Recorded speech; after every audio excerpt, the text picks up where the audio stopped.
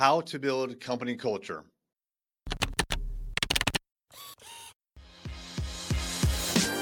Hey there, I'm Eric Olson. And I'm Kevin Daisy. Join us on our journey to building a $100 million company.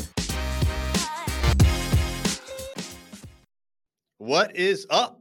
It's Eric J. Olson.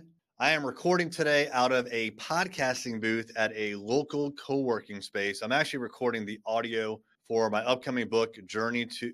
No, that's not what it's called. It's called Million Dollar Journey. I've got a lot of journeys going on here. Million Dollar Journey, the book, Journey to $100 million, this podcast. Lots of journeys. We're on a journey, huh?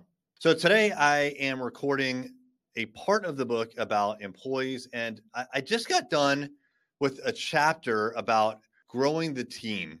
And there's a lot of different takeaways, in particular, hiring and firing and how to keep people engaged. And as I was recording the takeaways, I thought it'd be really good actually to share some of these takeaways with you on this podcast. And I just think it's really good information. So look, this is the chapter takeaways. There's 5 takeaways in the hiring and firing section of my upcoming book, Million Dollar Journey. So here we go. Chapter takeaways. Number 1, you can only scale so much as a solopreneur. In order to grow your business, you're going to need to hire people. All right. So look, basically just what I said. You know, there's a lot of people, entrepreneurs who brag about they have a one-person company or it's just them and a virtual assistant. And that's awesome. And you can actually do fairly well with that model, but you're not going to scale. You're not going to get to $100 million a year. You may get to $1 million a year. You may get to 2, but I think that's pretty much the limit. Now, of course, there's always exceptions, but the key here is you need a team. In order to scale your business big time, like we want to do $100 million, you need a team, which means you have to hire people. Number 2, hiring is a huge responsibility. As the employer, you become not only responsible for your employees' financial well-being, but hold on. Oh, this is what I do when I screw up. We're not going to cut that out, but my audio guy who's going to be editing my audiobook, I do that like every minute or 2 now. Hiring is a huge responsibility. As the employer, you become not only responsible for your employees' financial well-being, but also for their careers. By the way, I just stumbled over that word, right? What sucks about reading out loud for an audiobook is like, this is going to be preserved for a long time. And so I would have normally redone that now a 3rd time because I want to make sure I enunciate every single word. On this podcast, it's different. But let's talk about number 2.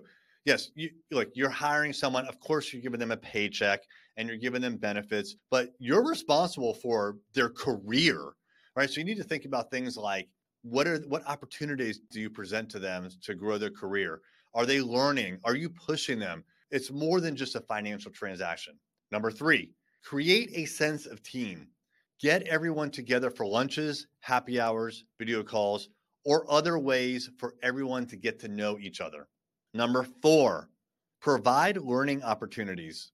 This allows employees to get better at what they do, and in turn, they'll perform better on the job. No duh, right?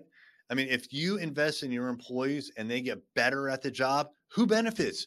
You do. Now, they do as well. Some employers don't allow don't encourage or I guess pay for their employees to learn because they're afraid that their employees then going to leave. And it's this mentality of scarcity. Like, I have this employee and I need to keep him or her. And you just can't think like that. You've got to invest in your people and you've got to just get them to be the best they can. And if they leave, then you know what? Best of luck to them. And number 5, if an employee is not a fit, be honest. Let them know early and often about your concerns. Don't let them be surprised if you have to fire them. Now, there's a lot of stories in this chapter that I go into. You just heard the takeaways, but the story that's behind that one is my first firing when I first went into business for myself. It did not go well. I did not tell the employee what was going on. I was harboring these ill feelings because I had to jump in and finish his work and it wasn't high quality.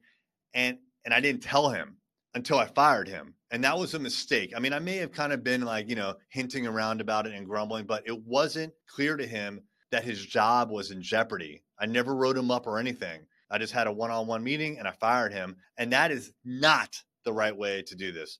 No one should ever be surprised if you write them up or if you fire them. They should see that shit coming a mile away. So give everybody lots and lots of opportunity to course correct and improve what they're doing. So anyways, 5 takeaways on hiring and firing. Check out my upcoming book, $1 Million Journey. How much more successful would you be if you could harness the experience of a group of successful business owners? Well, that is the exact group of people that we have in our Business Growth Mastermind. Check out more information at arraymentors.com.